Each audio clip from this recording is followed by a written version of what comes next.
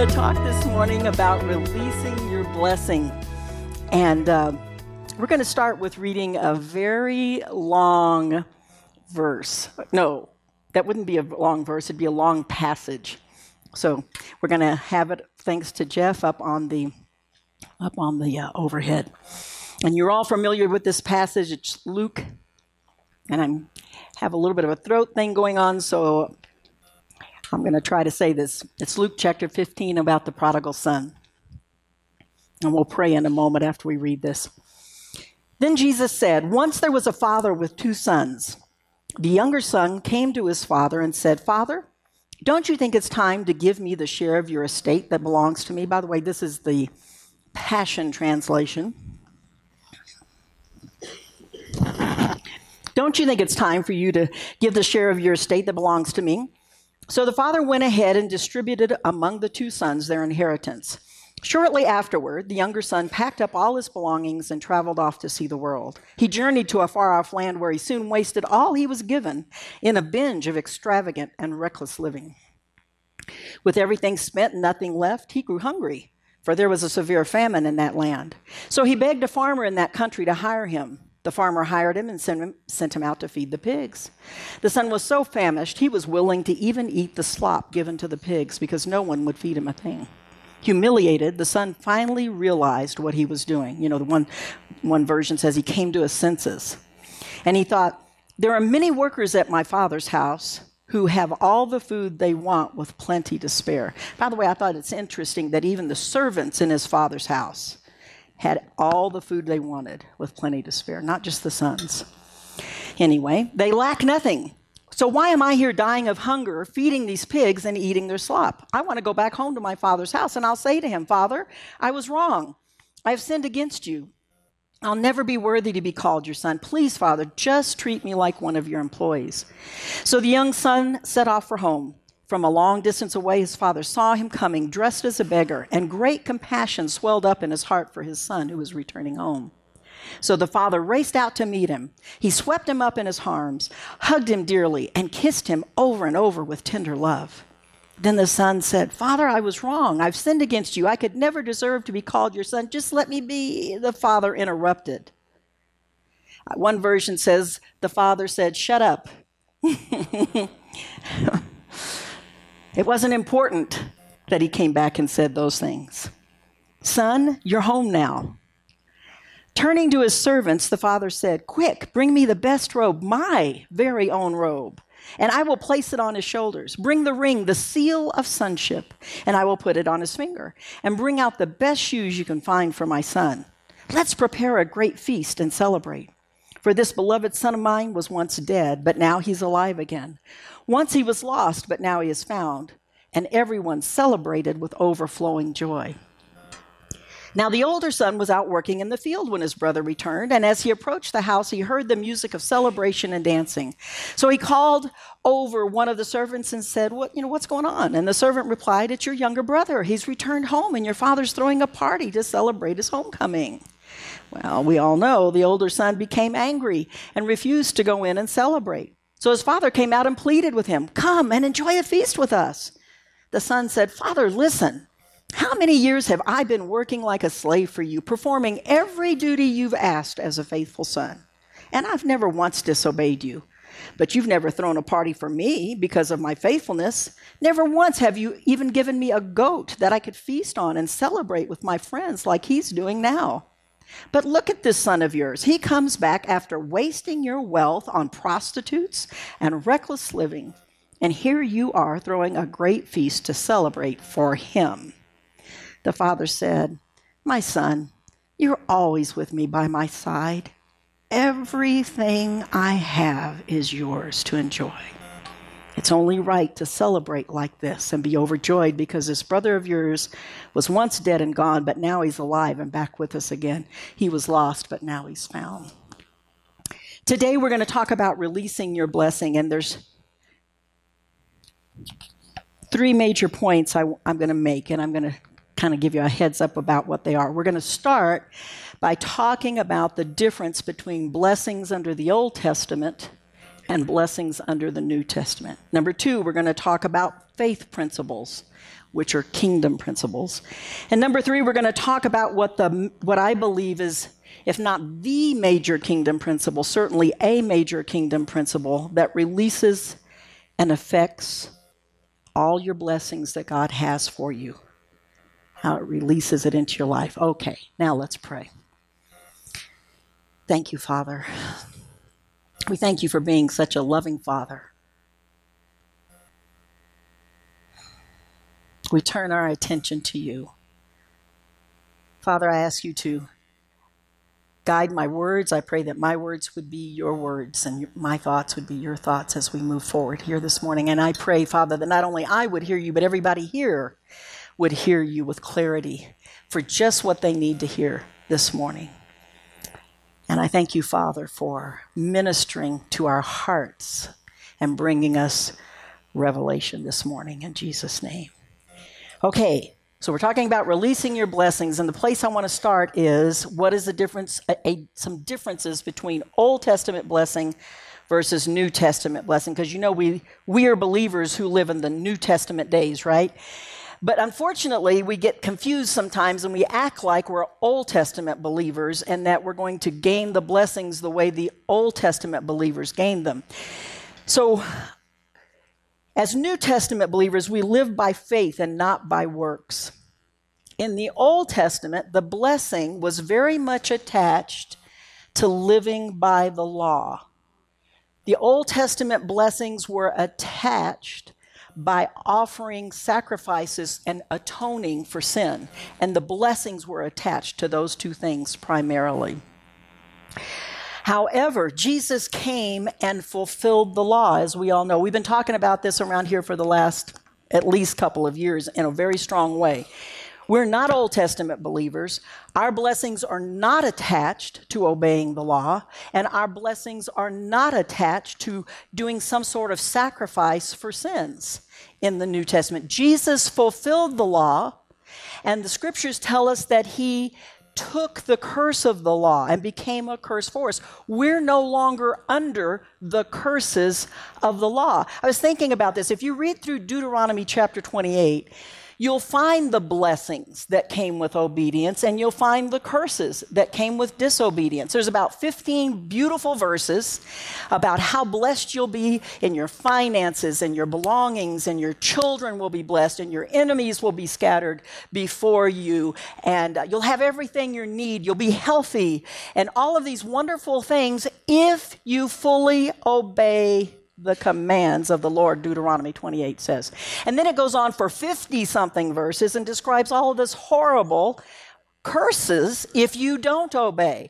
Sicknesses and diseases, loss and destruction and death, losing your children, enemies overtaking you, and you becoming slaves to them if you disobey the command of the Lord. But then I got to thinking about how Galatians tells us that this law itself was a teacher to you and me to show us we could never, ever obey all the commands. So we were doomed to the curse of the law.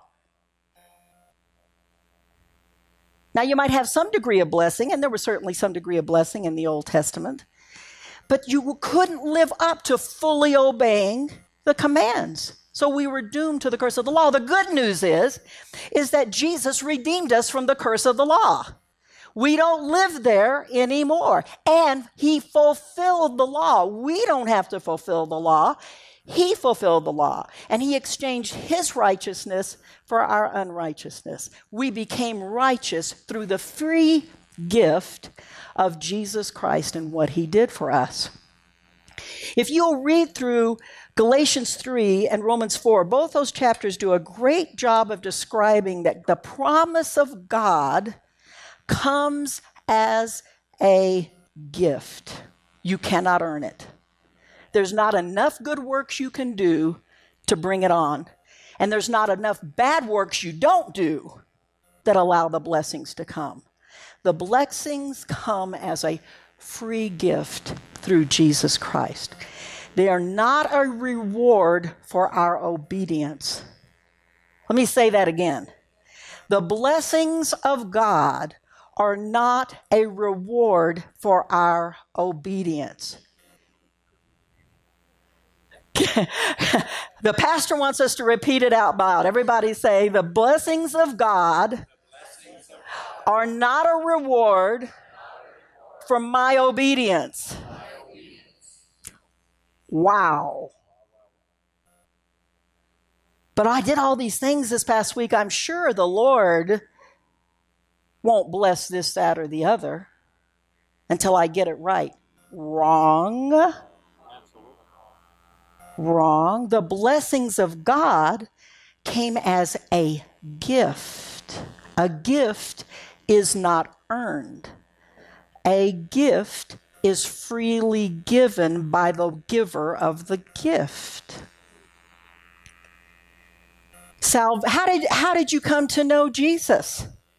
Right? Ephesians 2:8. And do we have that? Yeah, Ephesians 2:8 and 9. For it is by grace you have been saved through faith, and that's not from yourselves. That's right, not by works, so that no one can boast. The way this works is, let's say, that's my phone. Yeah. And put the code in so he can use it. That'll be a gift. Will you remember do you want me to get it out of here so that you can, not go back to it? Hang on a second, everybody. This is going to take a minute.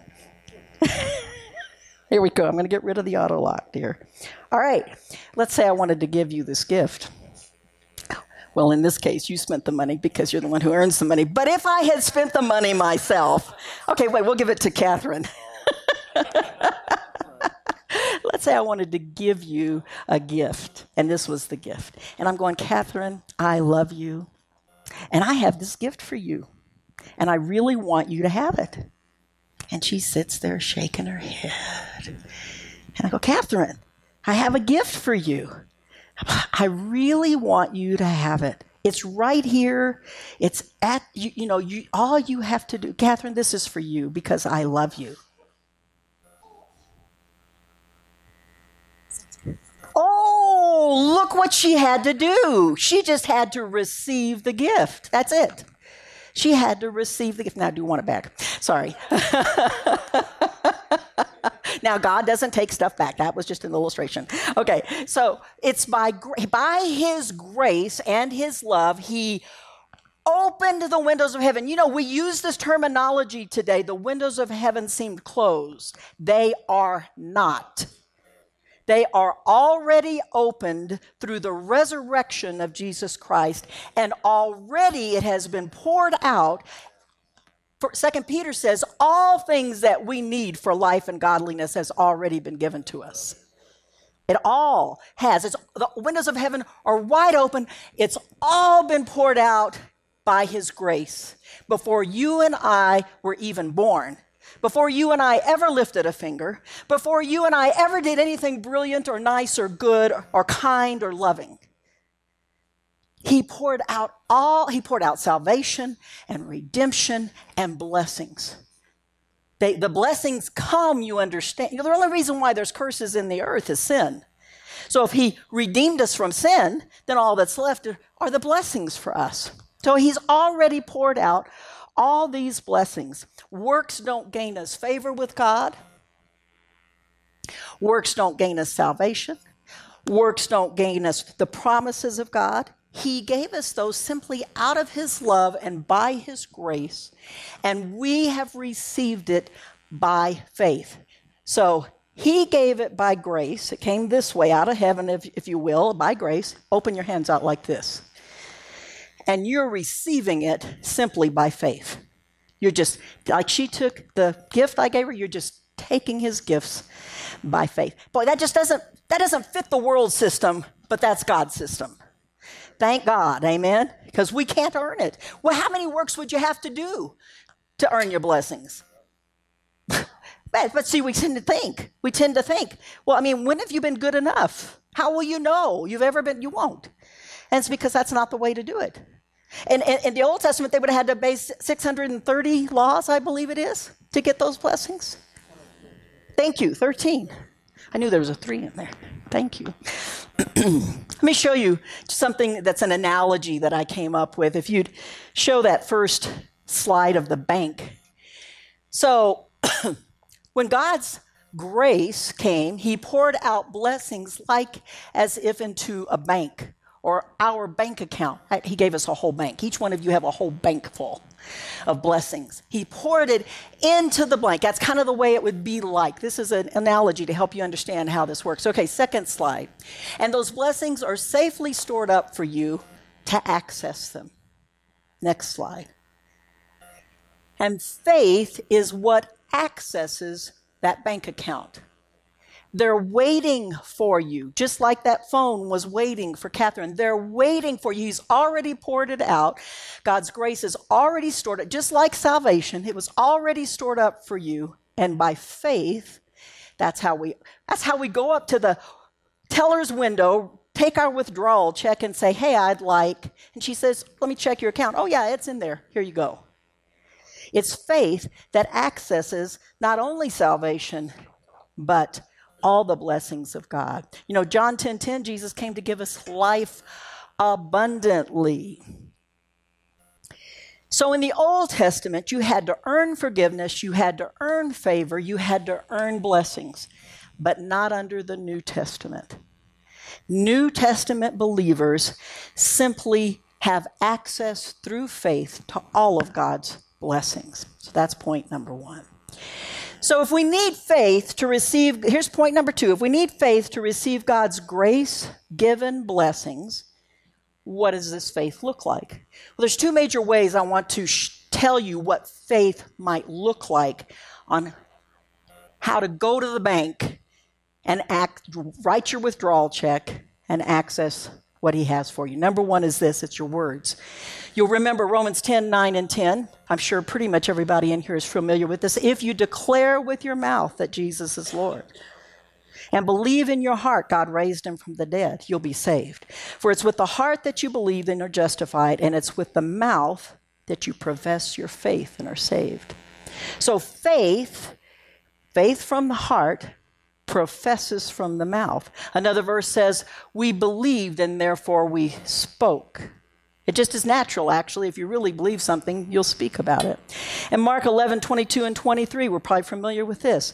Have faith in God, Jesus said. Truly, I tell you, if anyone says, that's speaking, to this mountain, go throw yourself into the sea, and does not doubt in their heart, in other words, they have belief, but believes that what they say with their mouth will happen, it'll be done for them. We release faith through believing agreement with God's word, through speaking out and believing agreement with God's words. Now, let me tell you something. We probably have many sermons on this topic in our archives. I'm quite sure there's hundreds of thousands of sermons on this topic. I mean, we've been hearing this topic for well over 30 years. And this is not where I want to major today. But I just want to state that one of the ways you release your faith, one of the ways you write your withdrawal check, and is through what we say with our mouth that's in believing agreement with God's word. And there's a second thing that releases our faith. And it's an important way, and it unlocks those bank doors so that the blessings are given to us. And that's through our actions, not our works, but our actions. Faith is expressed through how we act. James says it this way, and when you've all heard it, he says that faith without corresponding actions are dead. So let me tell you, let's think about this for a second. Whatever you really believe, you'll talk about. Whatever you really believe, you'll do. If you believe it's okay to come up to a stop sign and roll through it, you'll come up to a stop sign and roll through it. There's others of you in this room who goes, no way. I go up to a stop sign and I stop. That's what I'm supposed to do. I believe I'm supposed to stop, so I stop. Some of you might have believed this morning it would taste really good to have scrambled eggs, so you had scrambled eggs. Others of you said, man, nothing tastes good for breakfast. That's what I believe. You might not have used those words, but in essence, that's what happened, so you didn't make anything for breakfast. Some of you, Hamilton came through town. The big Broadway play came through town recently. I heard on the last few days that tickets were like $600 and $700 a ticket. So some of us might believe hey, it is worth spending that kind of money to go see Hamilton, or going to a concert, or going to a movie, or going to something like that. You might have some amount. I believe it's worth spending my $35 to go to that, whatever. And others of you might believe, I don't think it's worth spending that kind of money to go see that. So, but if you believe it's okay, you'll do it. If you don't believe it's okay, you won't do it. We act out of what we believe. So back to James, and he said, faith without corresponding actions are dead. He said in the Passion Translation, I love this, and it'll be up there. So then faith that doesn't involve action is phony. Now, here's the point. You can go around saying, I have faith, I have faith, I have faith. But if you don't act like you have faith, really you're just talking. It's phony. That's what he's trying to say there. And then he also says, I'll show you faith by my works as a proof that I believe. In other words, your actions are evidence that you have faith. Does that make sense to you? Are you following me? Actions. So when you act in faith, when you act on faith principles, that's one of the ways we access the bank account that's waiting for us. Because faith is how we receive the grace of God. Following me? God's grace gives it, our faith receives it. One of the ways we know our faith, how do we know we have the faith to receive it? Because we act on what we really believe, on what we really have faith on. And again, let me be quick to remind you, this is not about works to please God. God's already pleased with you. This isn't about works to earn things from God. That's the other way around. That works comes first that way. I'm saying faith comes first, and corresponding actions are an evidence of your faith. They are evidence. And as you act on your faith, it unlocks the door. So, what are some of these actions of faith that are evidence? I'm also going to call them kingdom principles. These acts of faith are also kingdom principles. We would live the lifestyle of the kingdom when we have faith. Well, I'm going to give you a few examples. There are more. Let's take servanthood. That's a kingdom principle. You know, in this world, you remember when Jesus said, as he was washing the feet, and he said, well, the greatest of these is the servant of all. In the world, they think the leader is the greatest. But I'm here to tell you, my kingdom principle, kingdom living is the greatest is the servant of all. Servanthood takes faith. You're walking in faith principles. You're walking in kingdom principles. You are recognizing Jesus is Lord when we're walking as servants. It's part of your faith that motivates you to walk as a servant. And being a servant is one of the things that would open up the doors of the bank for you. Humility goes right hand in hand with that. Submitting one to another.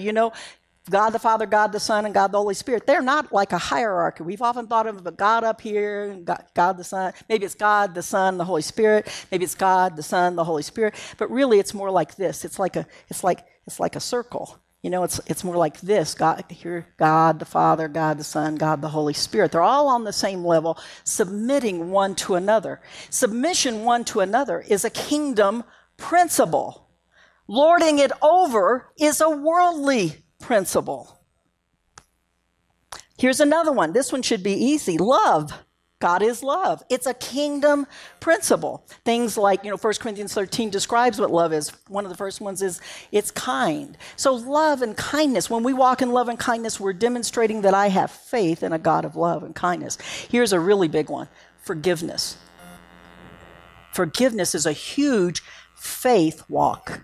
It's a huge kingdom principle. You all know that a sister church of ours up here in Thornton is where we actually started meeting. Genesis started meeting up in that building on 96th and Huron, now Destiny Outreach Center. You heard less than 2 weeks ago, 3 15-year-olds in less than an hour went in and caused $80,000 worth of damage.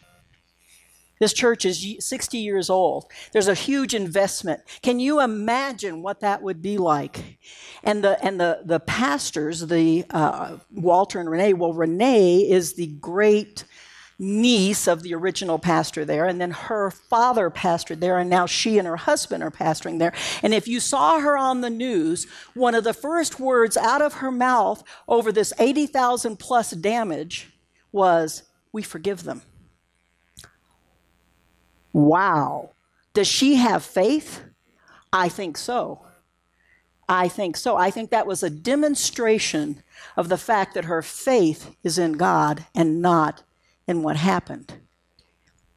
That is a kingdom principle. And by the way, we went to offer help. By the time when we were offering this and offering that, they already had people were just flooding in to get the job done. Thank you, Jesus. So then there's another principle, and I believe it's a big one, and that is giving is a principle of the kingdom, and it's a principle of faith. Again, what does the world say? The world says hoard, and God says it is better to give than to receive. Now, I'm not saying that savings accounts and that sort of thing is wrong. I'm just simply saying there's an attitude of hoarding and holding back versus an attitude of giving and generosity. And giving and generosity, well, that's what God did, right? He gave it to us even before we ever deserved it. It's a major faith principle and kingdom principle. When we live that way, we're accessing the doors of the bank. We're accessing that bank account. When you live out of kingdom principles, you're living a faith-filled life. I want to think a little bit more about this concept. In Old Testament days, we'd say, God commanded us to give. God commanded us to love. God commanded us to forgive. God commanded us to do this and that. And we must obey. And then the blessings will follow. That's Old Testament. And there may be some, there's some of us today, we use this term, I've got to obey God. I've got to obey God. Well, I just think that that's a lower truth. There's truth in it, but I think it's a lower truth. I think there's a higher truth for New Testament believers. I think that God loves us so much, he tells us this stuff will work for you. If you love, it'll work for you. If you give, it'll work for you. If you have humility and submission one to another, it'll work for you. And you go, wow, I believe it. I believe him. I want to do those things. I want to give. I want to love. I want to forgive. And then the blessings are unlocked. I think that's a higher truth than doing it out of obedience. I think there's another higher truth than that.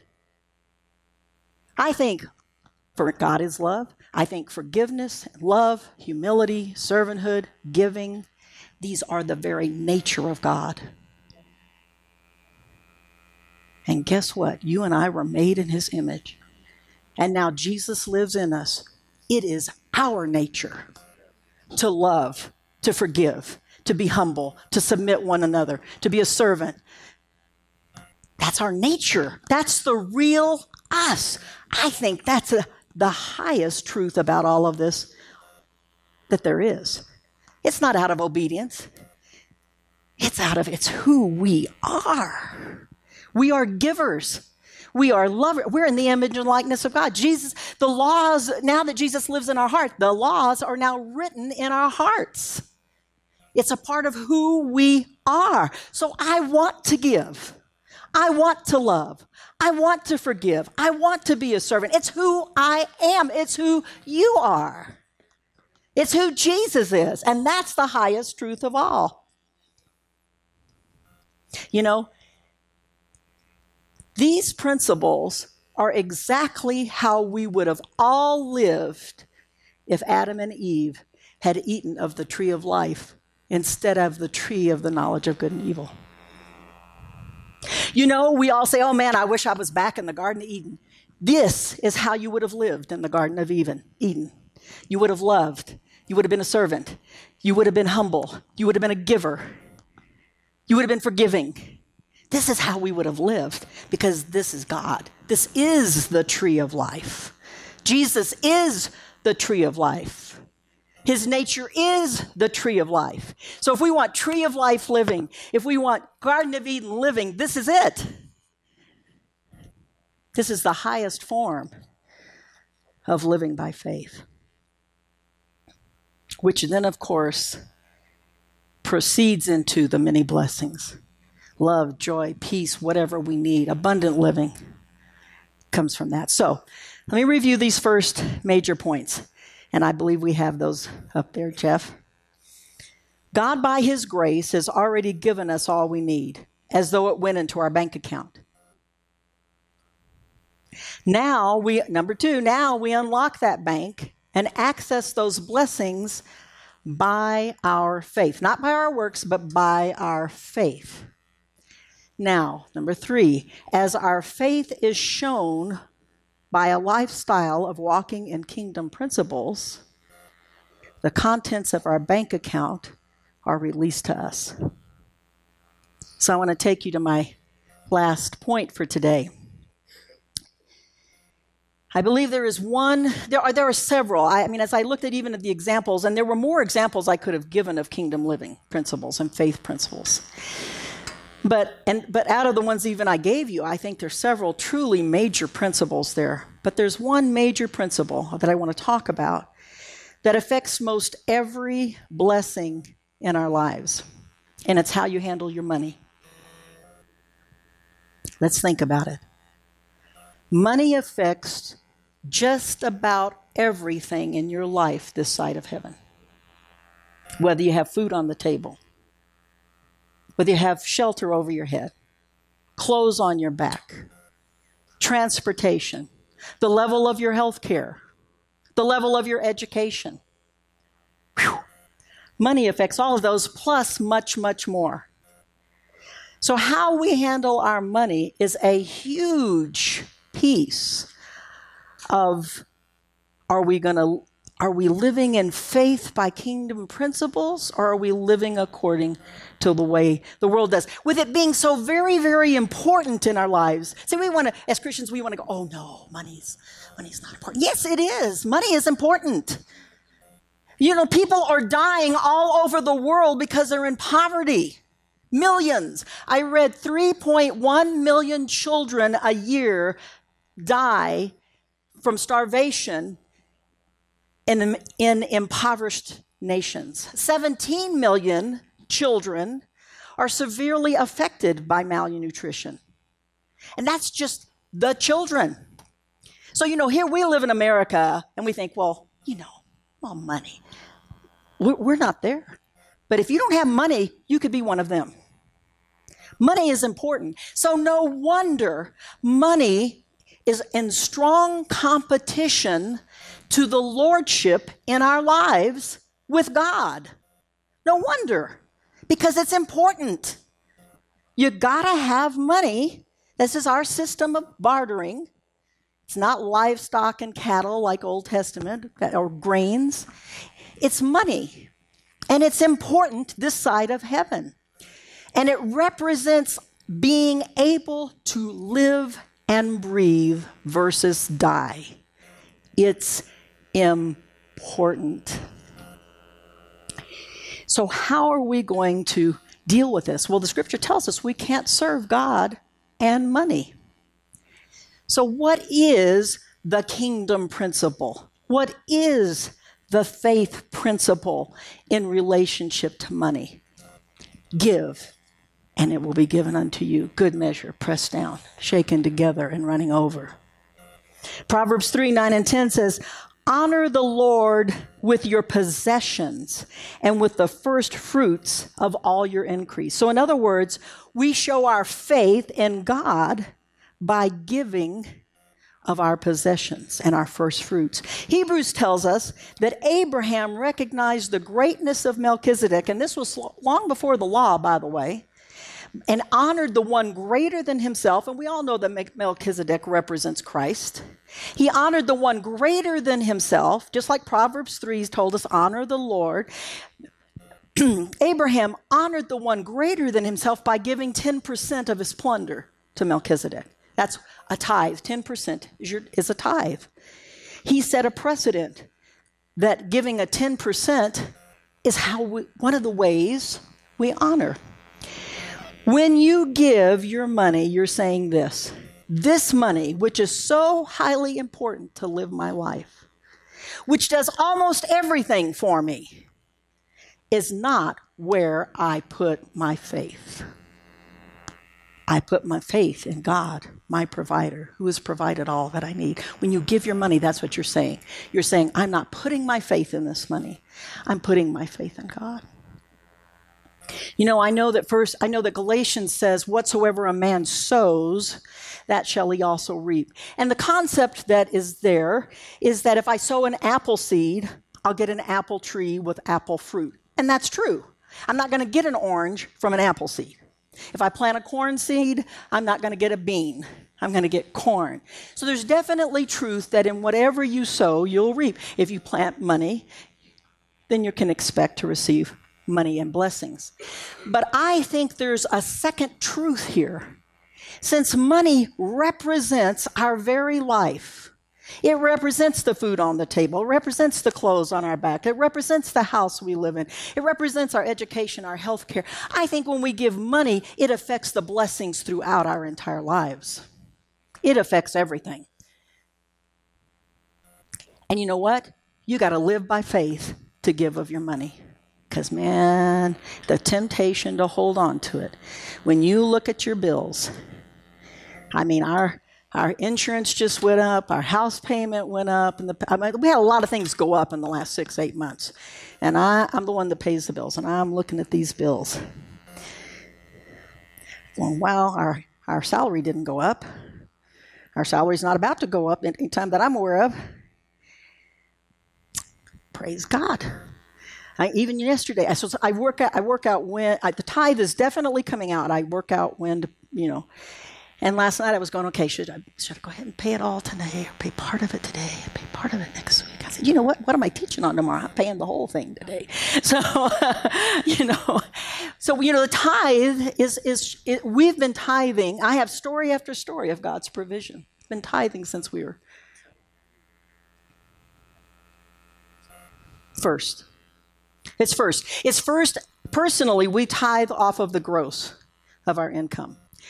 If you tithe off of the net, then what the suggestion would be, well, when you get money back at the end at IRS day, then you would tithe off that money that came back to you. That would be the thought. You make a choice. Personally, we think you can't outgive God.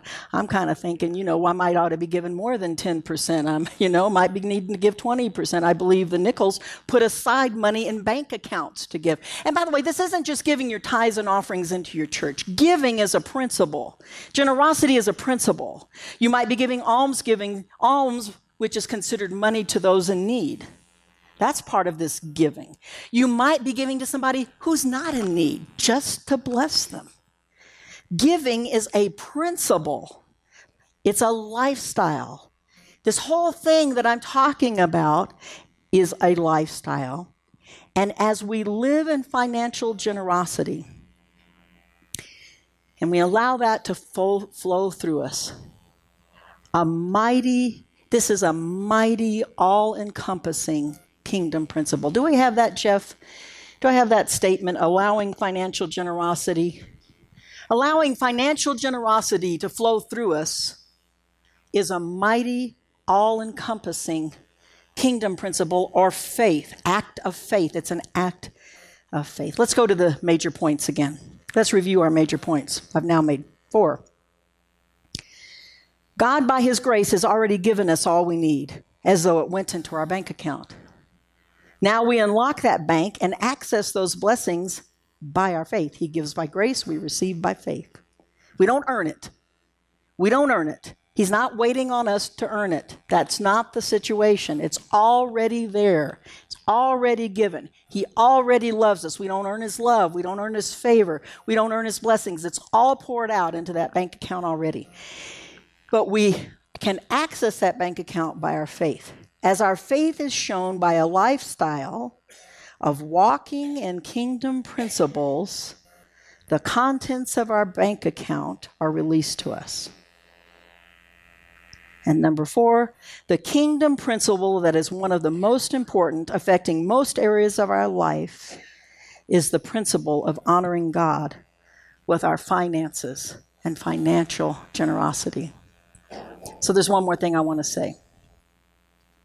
As I was preparing this, it kind of hit me at this point that this sounds like a system. If I just work the system, then it'll work for me.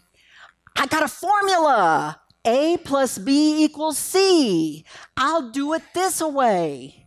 But I'm not talking about a system. I'm talking about living a life so full of faith in God that, as Hebrews says, we believe in him. We believe he is. And he's a rewarder of those who seek him. We believe that, and therefore we act. It's a way of living, not a formula. Hey, I got an extra bill this month. I'm going to work the formula. No. We're going to live a lifestyle out of our faith in who God is to us. And he is all that we need. I'm going to live that lifestyle which keeps those blessings flowing.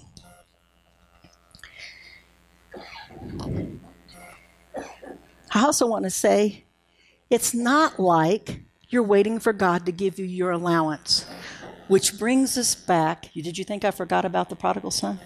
That brings us back to the story of the prodigal son. So whatever it is you need, it's not like, well, I did my work this week, Dad. Time for my allowance. It's not like that. He had it already. So, you know what? For both sons, the son who mightily messed up, he didn't just mightily mess up, he totally entered a lifestyle of sin for whatever period of time. He did not deserve one. He'd already spent his inheritance. He didn't deserve to be given anything else at all. Is that you? Well, guess what? I want to say you're in luck, but really what you are is in the loving hands of a loving God. You don't need, he wouldn't, the father wouldn't even let him talk. The father wouldn't even let him say, man, I screwed up. Hush. I love you. I love you. And it's intimated clearly. Now that he gets given the ring of sonship, his father's it's intimated that everything his brother, who was faithful all this time, was going to get, he would still get, in spite of the fact clearly the father must have kept something to live on when he split up their inheritance, right? But so he was going to get everything the faithful son got. It's intimated in that with the great rejoicing and all that he poured out on him before he could say a word hardly. And then what about the faithful son? Well, I have done everything I'm supposed to do. I've obeyed God. I've obeyed the Father. Is that you? That's not why you get it. The faithful son didn't get it either. He didn't get it by earning it. He went to the father. He said, look, Dad, I've been faithful. I've done everything you've told me to do. I've been totally obedient. And I don't have all this. And the father's going, what? What do you mean? All that I have is yours, plus your inheritance. The only reason the faithful son didn't get it is because he didn't access it.